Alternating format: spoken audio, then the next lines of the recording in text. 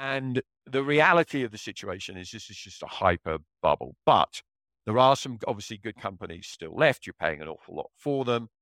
And the reality of the situation is when I look at the US equity market, I think this is a massively, massively, massively overvalued market versus the rest of the world, right? Like 4 standard deviations overvalued versus the rest of the world.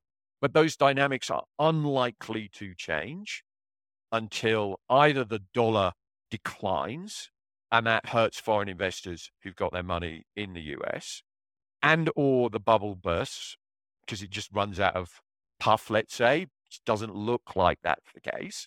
Or we go into recession, and that doesn't look like the case either.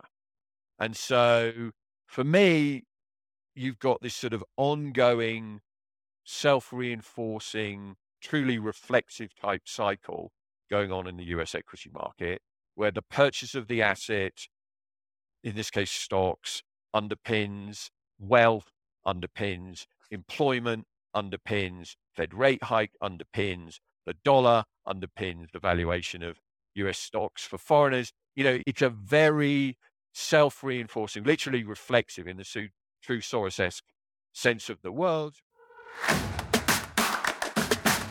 Hello, and welcome to the ReSolve Riffs Investment Podcast, where the science of investing meets real-world application. Join Adam Butler, Mike Philbrick, Rodrigo Gordillo, and Richard Laterman of ReSolve Asset Management as they bring their extensive investment experience to bear on deep dives into the current market trends, optimal portfolio construction, and risk management techniques helping animate the world of quantitative investing with a global macro perspective. This podcast is a must-listen for professional capital allocators seeking to navigate the complexities of global markets with skill and confidence. Welcome to the journey. Adam Butler, Mike Philbrick, and Rodrigo Gordillo are principals of ReSolve Asset Management Global.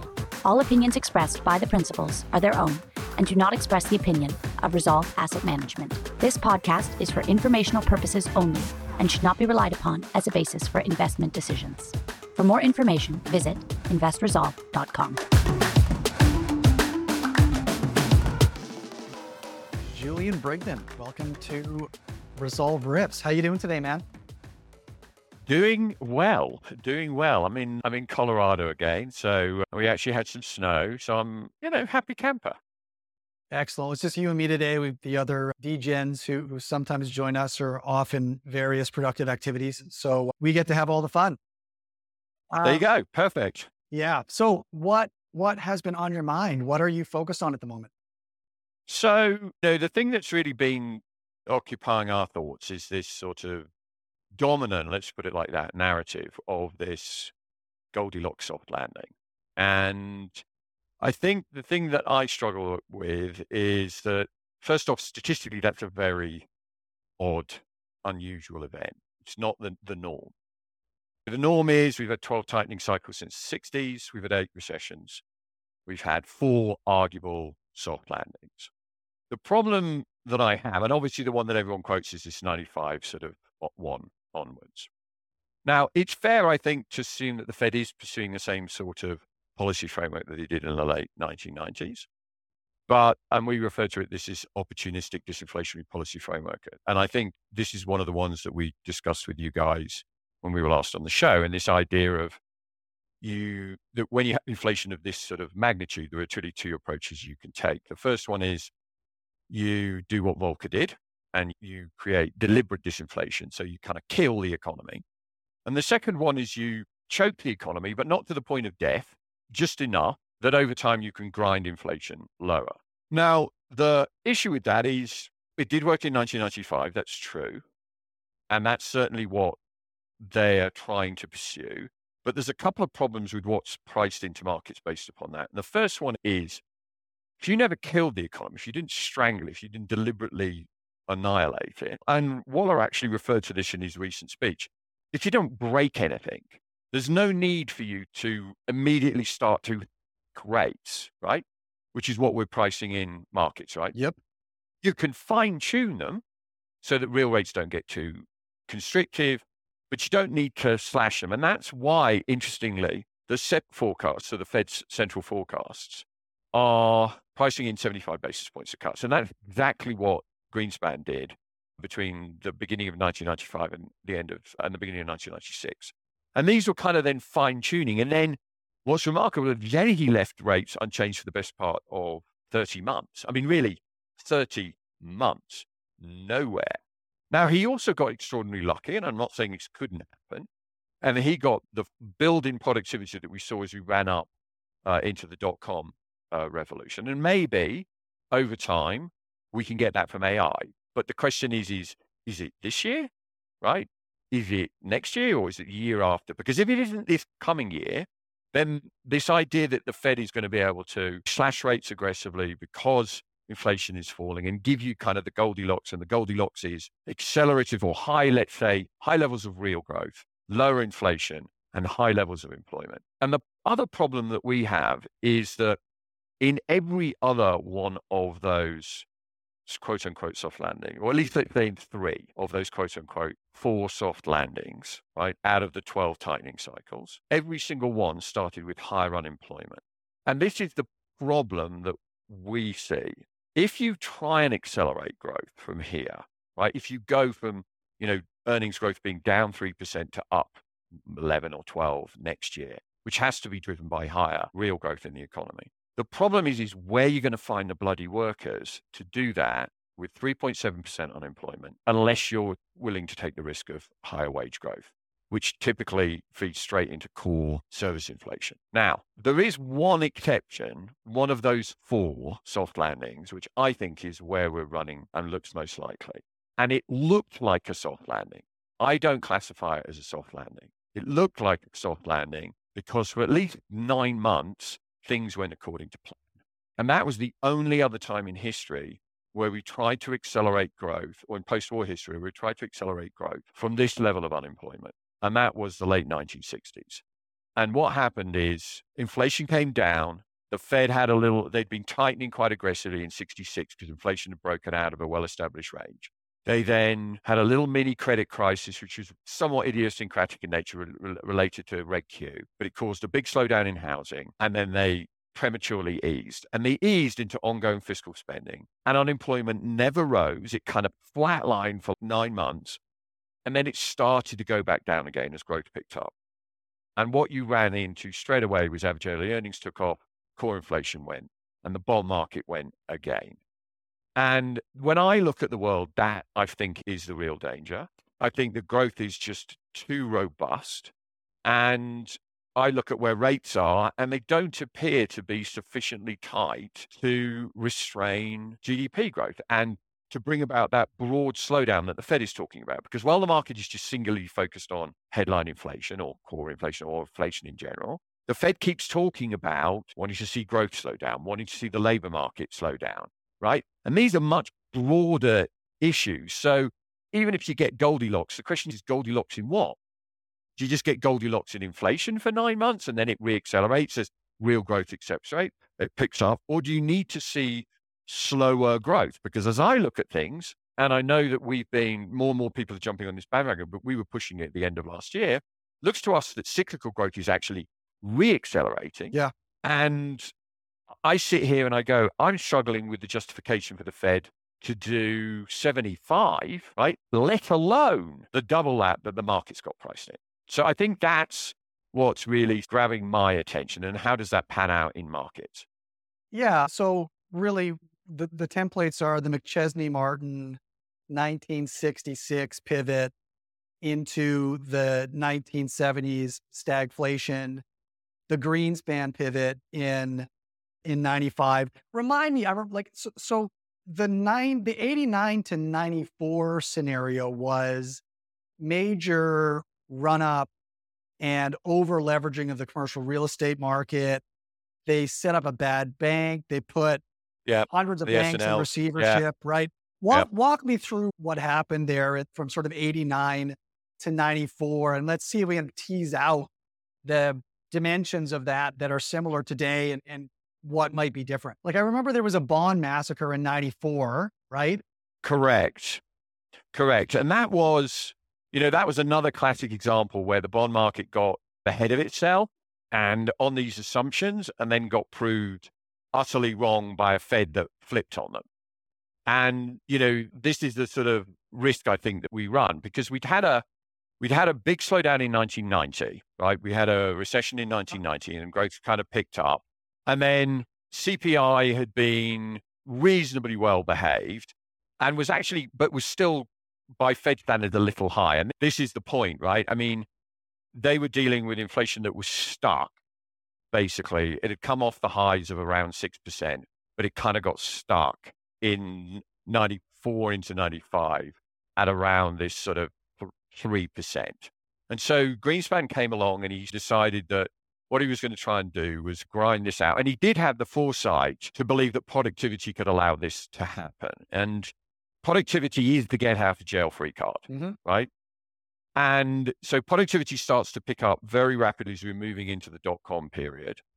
And what that enables you to do is kind of get the best of all worlds. You get falling inflation, right? Inflation falls from those three levels down to below 2 in 99 and straight for the bond market. It also enables you to have great nominal GDP growth, kind of around the levels that we are now, around 6, which is fantastic for corporate earnings because that's what they do. And unemployment as well also continued to fall because we come from this relatively high level in the early 90s when we were, we got to 7.6%. So that was the big, and unemployment starting when he moved into this opportunistic disinflation, he started at 5.75%, and you got all the way down to the current level, 3.7. So you were coming out of this recessionary kind of backdrop, and inflation just proved a little too stubborn. And so the Fed kind of sat there and allowed them, played this game where they ground the thing out. And I said, the big difference is in 3 of those 4 soft landings that you look at since the 1960s is that we always started with higher unemployment. Well, was there a material fiscal impulse then coming out of so they absorbed all these banks, they went into receivership. What caused that impulse coming out of the 1990 recession, this sort of real estate-based recession that drove inflation higher? Was there anything structural about it? No, it was sticky. Inflation wasn't significantly higher. I mean, if you look at where CPI did come down, I'm just looking at it now just to get the right numbers right. So if you look, inflation had hit in 1990, 6.2%, just over 6. And then why did Greenspan insist on raising rates in big surprise raise in 94? I mean, in a way, it was proving sticky, right? Because it was stuck between 92 and end of 96 at kind of 3%. And so he came up with this idea that what you need to do is you just nudge rates up a little bit to just kind of grind it out. And that's what they did. They cut them in as we move into recession in the early 90s, they cut rates from 8.25 basically down to 3. Yeah. So and then in late 94, when inflation proves resilient, in late 93 and into early 94, they then raise them back up again. Right. To basically 6. So they double them. Right. And it's just to grind it out. Okay. So the economy was humming at that point. It was back on its own 2 feet because they've absorbed all those bad debts, written it down. Yep. So the government's cleaned the balance sheet up, essentially allowed everything to sort of function properly again. I got it. And I think you can see it. I found it quite intriguing this morning to see the story that we got on Bloomberg about, I don't know if you saw it, about the banks starting to duke it out with private credit to fund all this leveraged buyout debt that's coming due. So the banks had all been squeezed out of this space last year and the year before, and private equity basically funded all these deals. Right. And now the banks are trying to get back into that space now that rates are lower and so on and so forth. And to me, this is indicative of this easing of financial conditions that we've seen, right? The question is that justified? And I question that. I'm very much of the opinion that the labor market in broad aggregate terms, so how much people earn, how many people are working, that sort of thing, in totality, if you look at the labor market, basically dictates nominal GDP because it's consumption 60% of GDP. And if you look at it, it suggests nominal GDP of still around 6. And so this is where I have this problem of, how do we sustain 6% nominal GDP with 3.7% unemployment. And the risks are, as I see things at the moment, if you go back to that Goldilocks analogy, the porridge is too hot still. It isn't just right. And the risk is, for whatever reason, the Fed seems to be happy with that, which I think is a long-term threat to the long end of the bond market. But let's assume that they get it wrong. The data that they think is softening, which they do, doesn't soften, as my model suggests is not going to be the case. And then they turn around to us in March and they go, no rate cut. And then they turn around to us in June and go, no rate cut. And they turn around to us in September and go, no rate cut. Yeah. Then the risk is then that at some point, by holding rates here, you'll actually will do more damage because as the refis come up and we know the commercial real estate problems, et cetera. And then the risk is that you'll actually tip over the employment market and the thing will become too cold. Because the bottom line, I think, the bottom line I've been pushing to my clients is, look, Goldilocks is not the base case. Statistically, it's at best 1 in 3. And given that 3 of those 4 occasions when we did end up with it started with much higher unemployment. Yep. And the one where the unemployment started at the current levels and it wasn't really a sustainable Goldilocks scenario. As I said, it lasted for 9 months and then went horribly wrong again as inflation soared. Yep. I think the true odds of Goldilocks are far lower than 1 in 3. Yeah, Julian, what's not really talked about so much is the fact that we've got unemployment that's so low. We've got inflation that seems to be have almost troughed and, looks like maybe moving higher again. And Right. we've got fiscal deficits in the 6, 7, 8% range as far as the eye can see. Correct. What I don't understand is why everyone thinks that the economy is going to be so weak as to prompt any cuts at all. To me, the risk is on the right tail, not the left.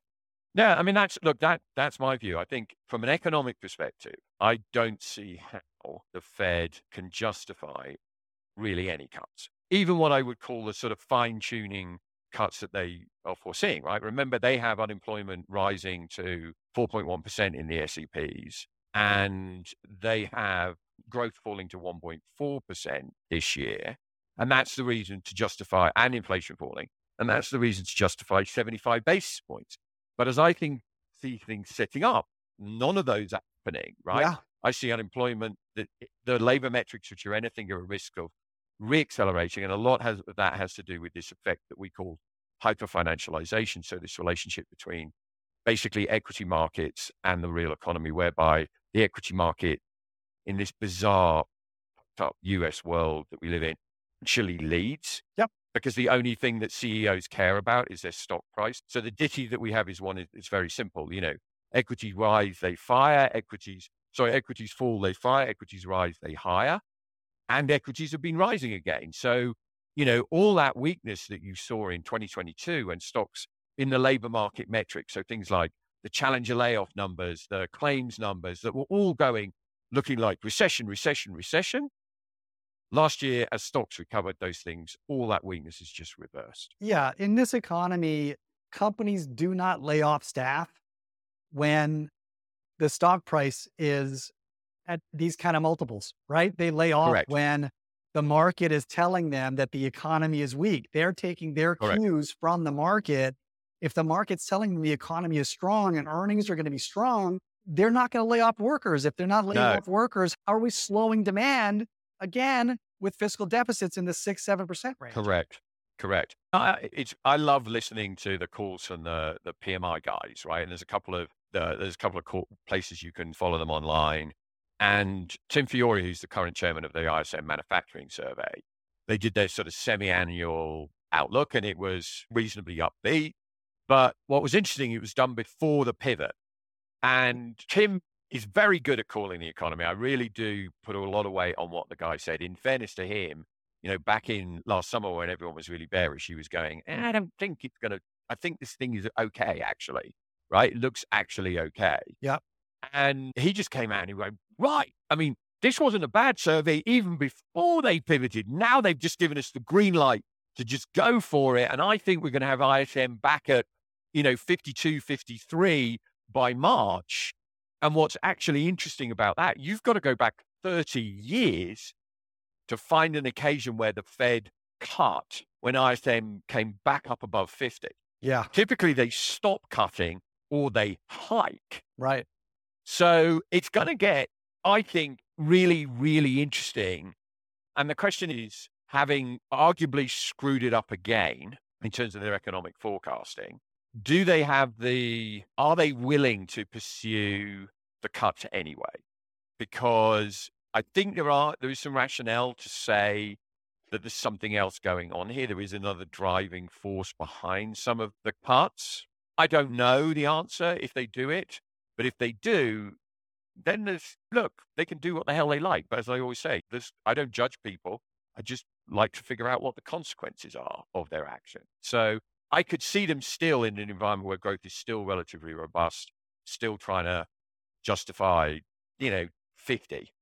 But if they do, and my models are right, and the equity market holds up, which is another thing we need to discuss, then I think it doesn't bode well for the long end of the bond market in an environment where I fundamentally believe we're in a structural bear market in fixed income.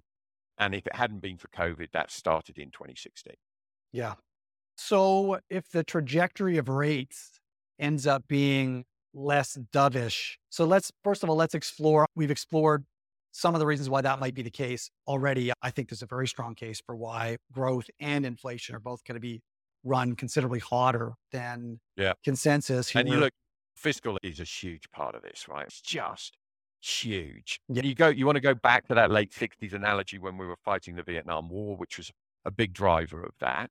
We're arguably fighting 3 wars now, right? Yeah. If not 4. Yeah. Right. We've got 2 kinetic wars, Russia and Ukraine and the Middle East. We've got a climate change war, and we're in a Cold War with China. It's hugely bloody expensive. All of those things, hugely expensive. Yeah. So I struggle to see how fiscal doesn't continue to expand, let alone gets addressed, right? Well, that actually might be a bit of a clue, right? I mean, it could be that the Fed is sort of seeing the writing on the wall that deficits are going to continue at this pace, even in the event of a Trump presidency, that he may ratchet back on direct investment, but preserve the tax cuts. Whether you got supply side or demand side, the fiscal situation is unlikely to change dramatically. The other thing that I think has been a really interesting surprise this cycle is how the interest sensitives haven't responded at all. We've gone from basically 0 rates to 5%, and home builders are gangbusters on fire, right? Like, right. Auto manufacturing on fire. Like, which area of the economy is going to respond to higher rates that would prompt the kind of cuts that the Fed is suggesting? Well, I think in fairness to the Fed, they're not, right? I'll read you a quote from Chris Waller, which I thought was quite interesting from last week. So he said, in many previous cycles, which began after shocks to the economy, either threatened or causing a recession, the FOMC cut rates reactively and did so quickly and often by large amounts.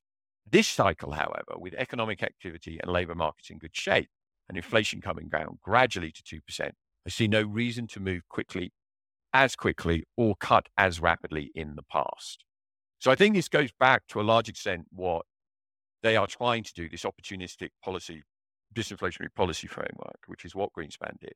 But they've done an absolute appalling job at explaining this to the markets for whatever reason. So they keep saying things, well, the market can do what the market wants and we'll see which one's right. We're right or they're right. And I just think it's so self-defeating. And so I don't understand why they don't have, and we discussed this on a policy call this morning internally, where they don't have the balls basically to come out and say the sort of things that you see from other central bankers, where the other central bankers just go, no, it's too early. Yeah. One thing I think that's been quite interesting and something that's got me thinking a lot is comments from the Bank of England, who have highlighted the fact that, sure, goods inflation is 0 or negative, right?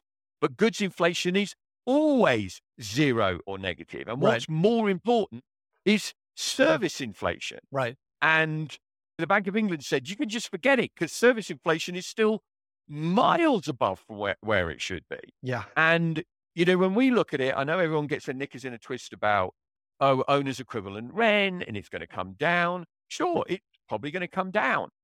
But actual fact, when you look at the dynamics versus the overall service thing, it could still come down, and overall service inflation could remain relatively high. I'm not saying it's not going to come down a bit, but it could remain uncomfortably high.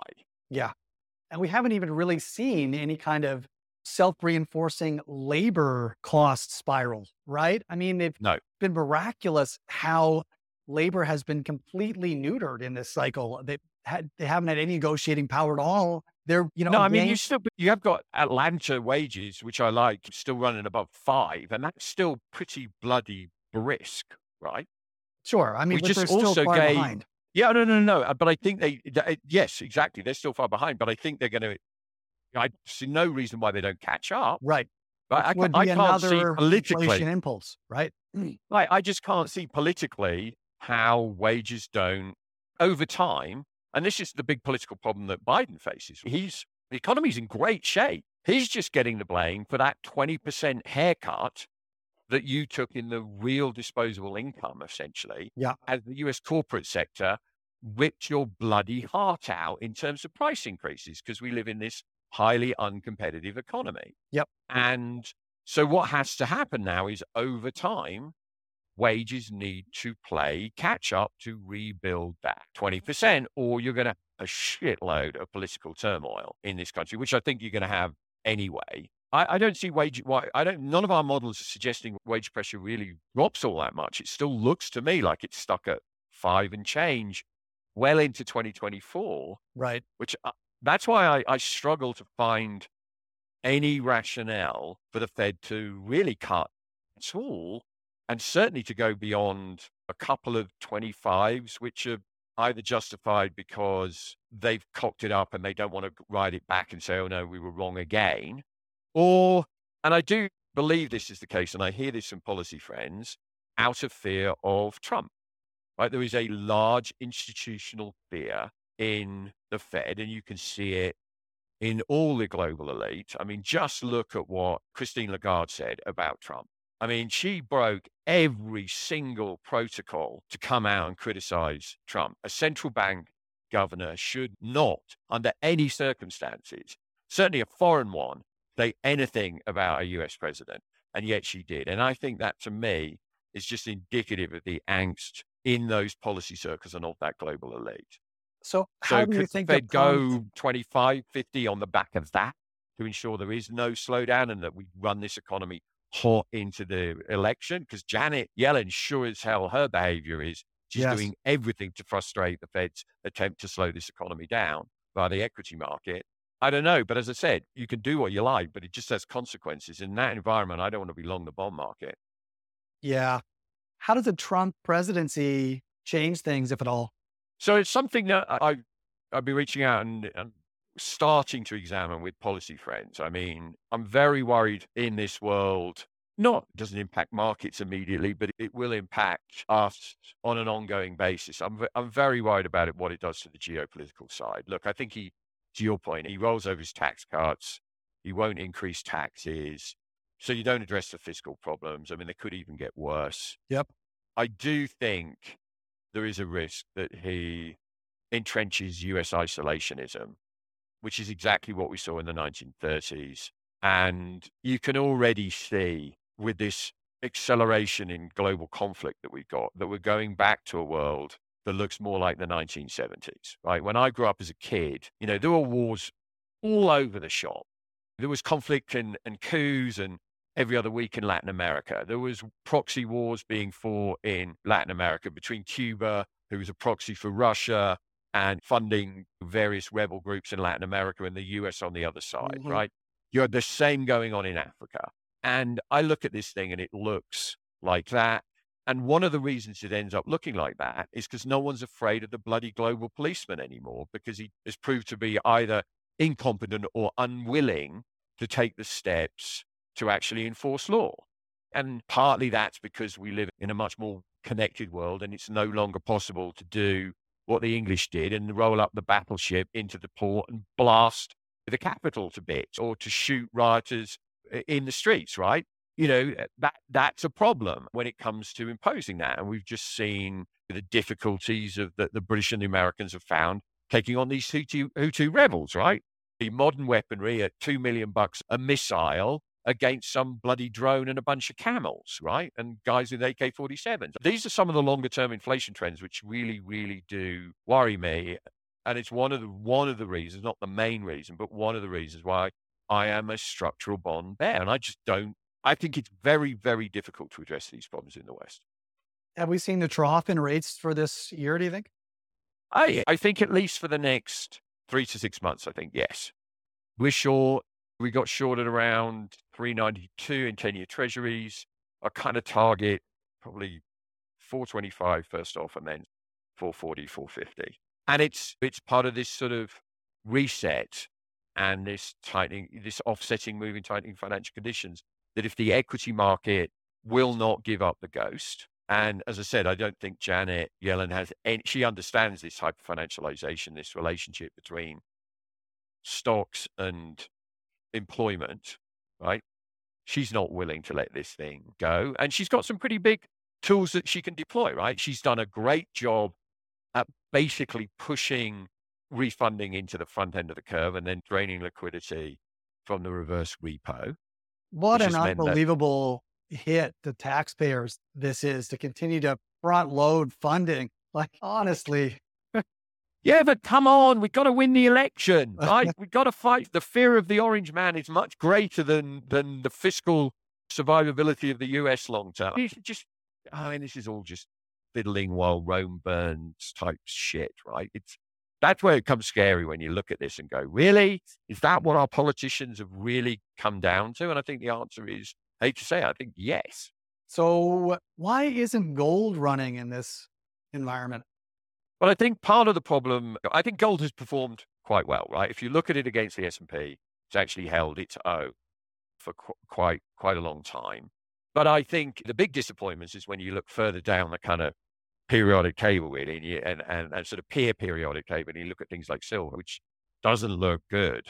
And it really shouldn't, you break much lower than this and it could start to look quite ugly. And I think the big problem there is that we built in, lots of rate cuts into the dollar, right? And the dollar is now starting to look a little better as we price out some of these rate cuts, right? Such an aggressive stance on rates. And I do think when you look at the data, even though I don't think the ECB will cut anywhere close to what's also priced into their curve, I do think there's much more justification and in the UK, for some rate cut versus arguably, I don't think, any rate cut in the US, as I said, depending on exactly how the Fed plays it, we will see, and that'll determine exactly how strong this dollar gets. But I think that's the immediate thing that's weighing, that and the higher rates is weighing on gold at the moment. And internationally, so you were just talking about Europe and the UK. How is the European economy looking? How's the UK economy looking? Is it gaining strength in the same way as the US? I think the UK looks quite vulnerable. It's really, Brexit was an enormous own goal. It's a structural headwind for the UK, and it's something that we talk about for the next decade, basically. The consumer is very vulnerable given the mortgage structure. Yep. And the lack of fixed rate mortgages is going to become increasingly vulnerable to these higher rates. She's got a structural problem to some degree because we lost a lot of skilled craftsmen post-Brexit. They went back to Eastern Europe and they were keeping a lid on some of these costs. Some of it's being offset by short-term visa issues, but there just aren't enough workers. The same problem as the US, the same problem as Australia. A very large Australian bank, their treasury team the other day, and talking about how do we grow again with 3.7% unemployment in the US. And they said it's exactly the same in Australia, right? There aren't enough workers, right? And so this idea that everything just picks up again, unless you get that productivity burst, is going to be problematic. So I think for the UK, that gives us sort of a stagflationary-esque kind of overtone. Continental Europe is a little more interesting, actually. I think when I look at my models, they've done a much better job at dropping inflation. And I think the primary reason for that, and it's something that I talked about or touched on a few minutes ago, and that was continental Europe is a much more competitive economy. So the ability of corporates in Europe to price gouge to the same degree that US corporates have done is just not there. There are many practices which in the United States are deemed legal, which are really price collusion that in Europe would end you up in jail. I don't know when the last time you did your kitchen up, but I'm sure when you did, your wife said, right, there's 3 appliance makers we're going to buy, darling. You know, one of them is going to be Wolf, one of them is going to, and Sub-Zero, the other one is going to be Miele. And you go to the dealer and you go, well, I want the dishwasher and the oven and the cooktop and the extraction fan and the blah, blah, blah. And the guy goes, yeah, $20,000, probably 30 now. And you say, yeah, but I'm buying all of them from the same manufacturer. So what's the deal? And which one's going to be better? Can't I get a better deal on the Wolf or the Sub-Zero or whatever? And he goes, no, they're $50 difference and I can't negotiate because if I do, I'd lose my license. Right? I mean, that's price collusion. Right. I mean, that's price fixing, right? In Europe, you go to jail for that shit and you can go and buy your Miele online, basically, and haggle between about 5 different providers. So when I look at inflation in Europe, it really looks to me like they've vanquished it. Now, don't get me wrong. They've also got some labor problems. Wages have been sticky and high by European standards, 4.5%. So not as high as the US, but pretty high. But it does look to me that those have started to show signs of peaking. When you look at growth levels relative to inflation, relative to rates, growth levels relative to rate, you could argue the case that if you rank those 3 economies, that the ECB has the tightest policy to the tune of about, by our calculations, about 100 basis points. So they could ease through 100 basis points. The Bank of England is easy by about 100 basis points. And the Fed is easy by 200 basis points. So the economy that is growing the most has the easiest policy. Right. So I think they can tweak a little bit. The encouraging signs that I see in Europe, and I think this could become a surprise, not immediately, and there are still steps that I need to be completed. Europe is a very heavily focused, particularly the Germany, which tends to drive a lot of our sentiment around Europe, to obviously the manufacturing cycle. And the manufacturing cycle is itself very sensitive to the inventory cycle and the CapEx cycle. And there is absolutely no doubt whatsoever that, as we've seen in the US with the weakness that we've seen in US manufacturing, that could be coming to an end, that they got themselves caught up with this bloody great big inventory overhang. And so we'd written 18 months ago, we'd said this manufacturing sector is going to go from inventory shortage from famine to feast to hangover, right?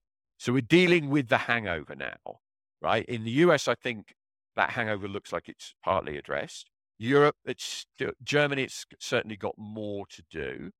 But when we look at one of our favorite kind of canaries in the coal mine, Sweden, it looks like she has totally got on top of her inventory overhang. And now her inventories are running under her orders.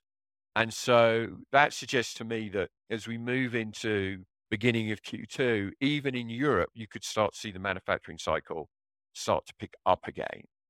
And what dependent is that on Chinese growth? Europe is migrated some degree, but remember, and yes, that will be important. And I think China is a wild card and does look kind of messy, but what China, I think, is going to try and do, and you can see already, is she's going to try and export her way out of part of the problems that she's facing. And certainly when you look at the Chinese equity market, and I've tweeted this, it's a bloody train wreck. We just broke a multi-year trend line on a monthly basis that goes back to like 2005 in the Shanghai Composite. And it looks like that thing could drop another 30%, 25 to 30%. So yeah, it's a risk, but as I said, I think growth certainly from an inventory restocking perspective could push us cyclically in some of these manufacturing PMIs back into expansion territory in Q2. And that, I think, is going to come as a bit of a problem for some of these central banks. Are you surprised at how resilient countries like Australia, Canada, and the UK have been in the face of these high rates, given the high level of mortgage debt on household balance sheets and the fact that those mortgages reset on average every 2 or 3 years? Yes, I am. I mean, I think and as I said, I think in the UK, it's going to start to bite. And I think in some of these other countries is going to start to bite. The US is, in that sense, a little bit of a special case. But even when you look at some of these markets, I think we have to remember there's a lot of accumulated wealth, they're less equity focused than some of these other markets, but people have got a lot of money, right? There's a lot of money that you can use to cushion some of this blow. And I think so much of it is in houses though, right? There's a lot of paper wealth. Yes, for the vast majority of people, yeah, right? It's in housing, right? Yeah. That's your biggest asset. But there's shortages of houses, right? They're everywhere. Everywhere there's shortages of houses. You can see every single government looking at, and they just did it in, I think it was in Canada, where they just imposed this thing on all the guys doing short-term rentals, right? They were like, oh, we're going to tax you higher. Every single country is trying to loosen up its housing market because there just aren't enough homes. So I think that the resilience of the house price thing, and it goes back to your home builders comments, right? No one's moving in the US, existing home sales have dried up. So by default, the home builders have to do well in a very, very unusual move. I mean, one that, to be honest, we got wrong. It didn't cost as much because that's what stops are for. And they did move in our favor, at least initially. But there's a lot of things that are resilient. And if you look at some of the economic papers that people are writing, some of these effects start to kind of wane. Right? It's quite possible a lot of 2/3 of the rate increases that we've seen have essentially already worked their way through the economy. And I think the other thing that people need to bear in mind, and this is going to sound un-PC, but I don't mean it like this. The vast majority of consumers don't count. The vast majority of consumers spend every red cent that they get from their income. And it doesn't matter whether they spend it all on food or all on medical costs, right? It does if you're trying to pick which ones are the winning sectors within the equity market, right? Is it the food companies or is it the insurance companies, the health insurance companies, right? Yeah. But it doesn't match from a GDP perspective.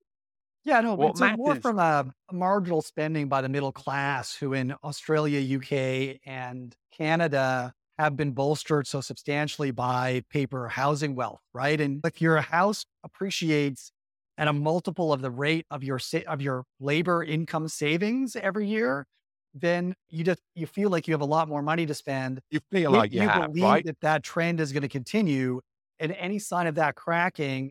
And Sure. I mean, also, if this has to come out from a mathematical standpoint. Sure, people need to buy homes and form families, and there's a shortage of homes as home prices stay higher. That means that a much larger portion of people's income is going to mortgage payments that's not going to other purchases of goods and services, right? So that release valve has to come from somewhere.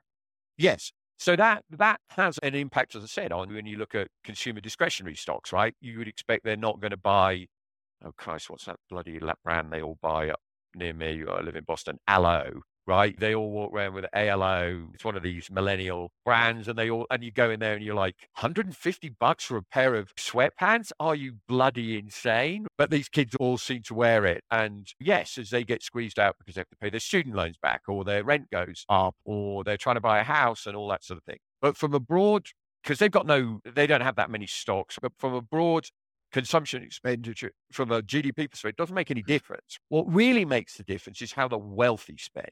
And the wealthy are locked in. They've locked in their mortgage and their stock portfolio keeps going up. Well, yeah, the amount of wealth, Canada and Australia, right? I mean, they're locked in so far as the wealthy have already paid off such a substantial portion of their mortgage, right? Right. And the same here in the US, right? I mean, 1/3 of homes being bought with cash. Well, the US is a totally different case because only a vanishingly small fraction of the mortgage is reset, right? Because everything's at 20, 30-year fixed terms. So yeah, correct. So look, I think it all comes down to this, it all comes down to this labor market, right? That's what will dictate Goldilocks. And it's also why I think Goldilocks is so insanely difficult to achieve.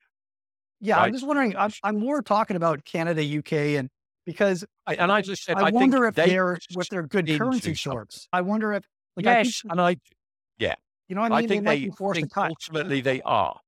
I do think they will be forced to cut. Will they cut? And as I said, look, if you rank them, and Australia, I haven't done this, but if I rank the big 3 currency pairs, yen doesn't really come into play because the BOJ still on its different planet kind of thing. But if I would look at relative growth relative to rates, right, and say who's running the tightest, where, And given that growth is picking up, where the biggest surprise is going to be? The biggest surprise would be in the US, where rates should not get cut, and if anything, do need to go up arguably more. So that's dollar supportive. Then the next one is sterling, and then the worst one should be Europe. And I think there's a case to be saying that you could end up with quite a weak euro. I don't think it's as weak as necessarily some people think, because I do think growth will pick up a little bit, but the ECB can easily justify cutting rates. And then you put a Canada and Australia in there. They're in somewhat similar circumstances, I think, to the UK. Yeah. Okay, equities. Leave the best to last. What are you seeing on the equity front here? I mean, look, if you broadly look at the S&P, it's gone nowhere for 2 years, right? Last year, it was down until the fourth quarter.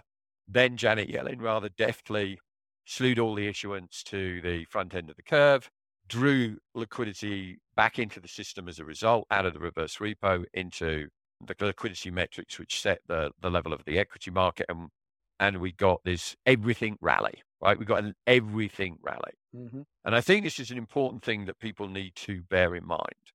If we are in a structurally higher inflationary environment, which I believe is the case, you are back into an environment that basically existed prior to 1998.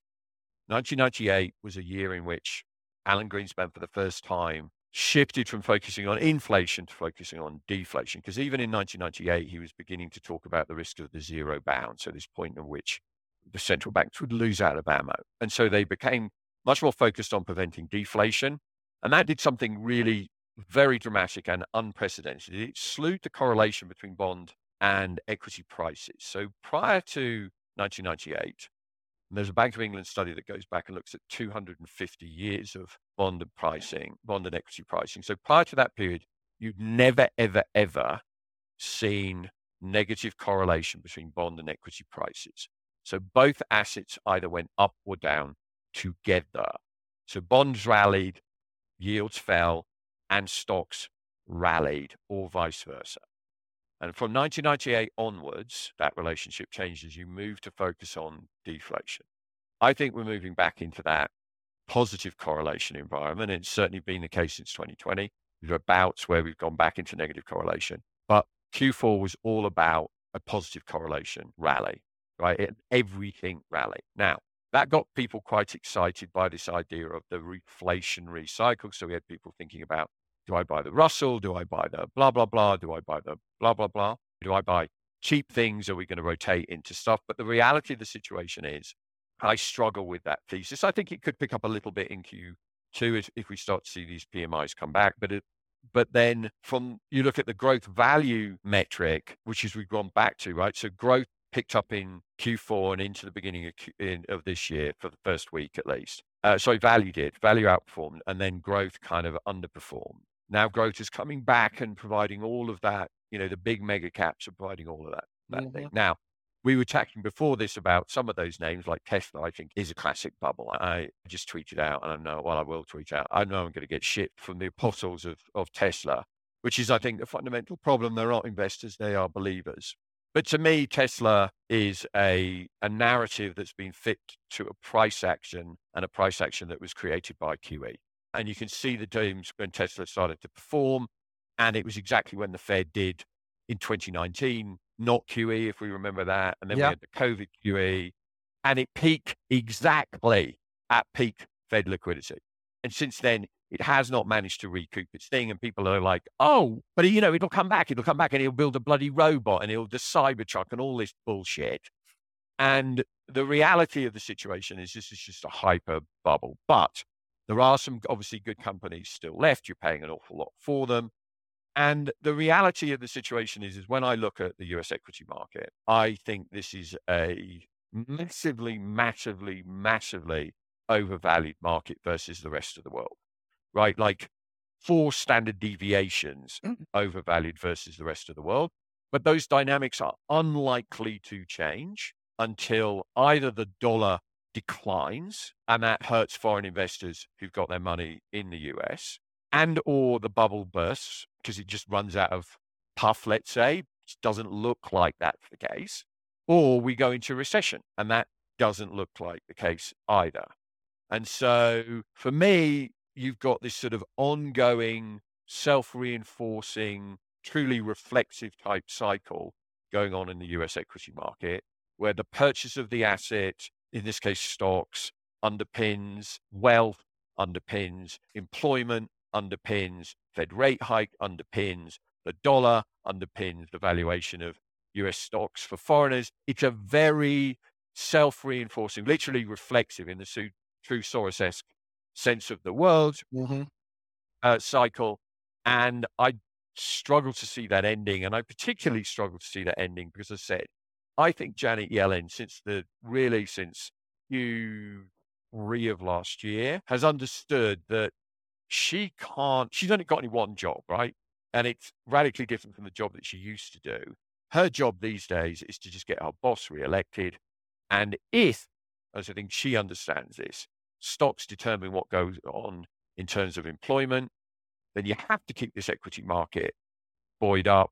And she has, between her ability to slew issuance and control the reverse repo and this other big pot of cash that she hasn't tapped the Treasury General account, if she sees stocks wobble at all, she can just pump liquidity into the system. And that's just another reason. So I struggle with seeing a big bearish move. I mean, could you get a 10%? Sure, you can get one of those any day of the week. But a big bear market between now and the election, it doesn't feel that way. It doesn't feel that way. And that's why another reason to be bearish bonds, right? Because if stocks aren't going to do any of the heavy lifting to try and tighten financial conditions, has to be bonds. Maybe the dollar plays a bit of a role going forward in the next couple of months. That would help a bit, but it's going to have to be bonds a lot. So is there a sleeper trade besides being net short fixed income? Are you interested are you looking at Japan here, Japanese equities? No, look, I do love Japan. But there's a couple of concerns I have about Japan. So the first one is the politics is a bloody mess, right? And so I think a real mess. We write about this a lot with clients. We're one of the few shops, I think, that have anyone who really has experience in Japan and follows Japan. And Jeff has been very good on this one. And the politics are a real mess. It could end up over the next couple of years really destroying the LDP's iron grip over Japanese politics. So that could get really quite interesting. But the impact of that for markets is it probably delays the BOJ's normalization of, or the end of negative interest rates. We don't think they can really probably move until July. So some of the euphoria that you see around some of the banks, which have been great trades, brilliant trades, and really one of the driving forces behind the Nikkei, that kind of may retest, but I would buy on any dip. The other thing that I'm a little concerned about in Japan is if you go back and you look at history and you go and look at back like 2007 and the dot-com bubble, you get this interesting factor before the whole global equity market goes. And that is, it seems that equity investors go, yeah, the US is a bit expensive. Bloody hell, have you seen how cheap Japan is? I'll have me some of this. And you get this major final, like, woo, Japan is the final, like, hurrah, where you pile into this thing. Now, that said, I have a little chart that I'm watching. We're not there yet. I'm looking at the Japanese banks in dollar terms. I think it's the best piece of chart porn that I've got. And you can draw a multi-year line that comes in at $2 for the Japanese banking index. And if we can crack above that, and we haven't, then I think it can double or triple from there. But until it does, I'm not. Would you be a buyer of Japanese equities hedged or unhedged? I would be inclined to do them unhedged. When I buy it, I want to buy it unhedged. And that's another reason why, look, we're still in this game where, you buy Japanese equities because the yen is weaker and they really just a yen play at the moment. And that is in itself is just a treasury trade. And it's all, when you start running the correlations across the book, you find out that by being short treasuries, you've got a lot of the same trades on.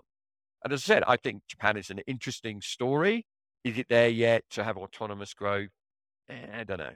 And as I said, the problem is that as long as the US is growing so rapidly, and that means running a very large current account deficit, we need all the world's cash to fund it. And so until those dynamics change, it's kind of tough to buy other things. I'd love to, but you need either the dollar to break down And that makes Mr. and Mrs. Watanabe go, what? What?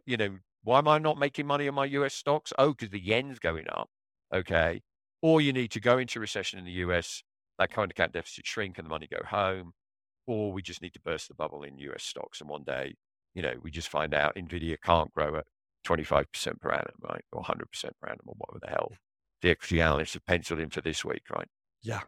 Is there any trade, no matter how niche, that we didn't touch on that is worth mentioning? No, we don't really get involved in very niche stuff. We're pretty plain vanilla macro. And we're looking at some stuff. The oil markets this morning we were discussing, crude kind of looks quite interesting, potentially for a move to the top side, which would get a little interesting, but there's nothing much really compelling outside. All our CTO models are long now, pretty much every stock market with the exception of FTSE, and we're short most bond markets. And the dollar looks quite interesting for further strength. One of the ones that's had a big run is dollar MEX. We've come down to multi-year trend lines on the dollar against Mexican peso. And down here, if anything, you're probably supposed to be a little bit long. But it's not like, it was easy in 21. You just shorted bonds because inflation was going way up. Last year was a choppy macro year. I think this will show its hand, but it doesn't look like this is a market where you're supposed to be betting big yet on macro. Outside, probably fixed income. Right. Awesome. Julian, before we go, where can people find you?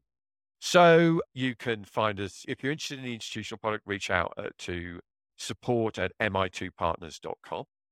And if you want to, if you want to follow what Raoul and I both do on Real Vision, because we obviously produce a joint product there, you can use the same email address. And if you just want to follow me on Twitter @JulianMI2. Fantastic. All right. Well, thank you so much again. Always a powerhouse of a guest and an awesome conversation. So until next time. Thanks so much indeed. Thank you for listening. You will find all the information we highlighted in this episode by visiting investresolve.com/podcasts. We also encourage you to engage with us on Twitter by searching the handle @InvestResolve. If you're enjoying the series, please take the time to share us with your friends through email or social media. And if you really learned something new and believe that this podcast would be helpful to others, we would be incredibly grateful if you could leave us a review on iTunes. Thanks again, and see you next time.